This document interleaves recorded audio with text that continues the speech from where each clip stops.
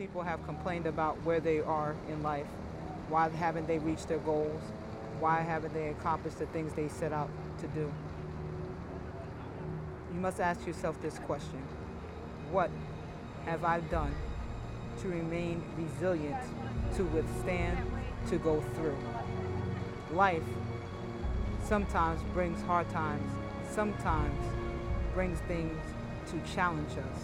But a lot of times we are so focused on the hardship and its resistance that we become resistant.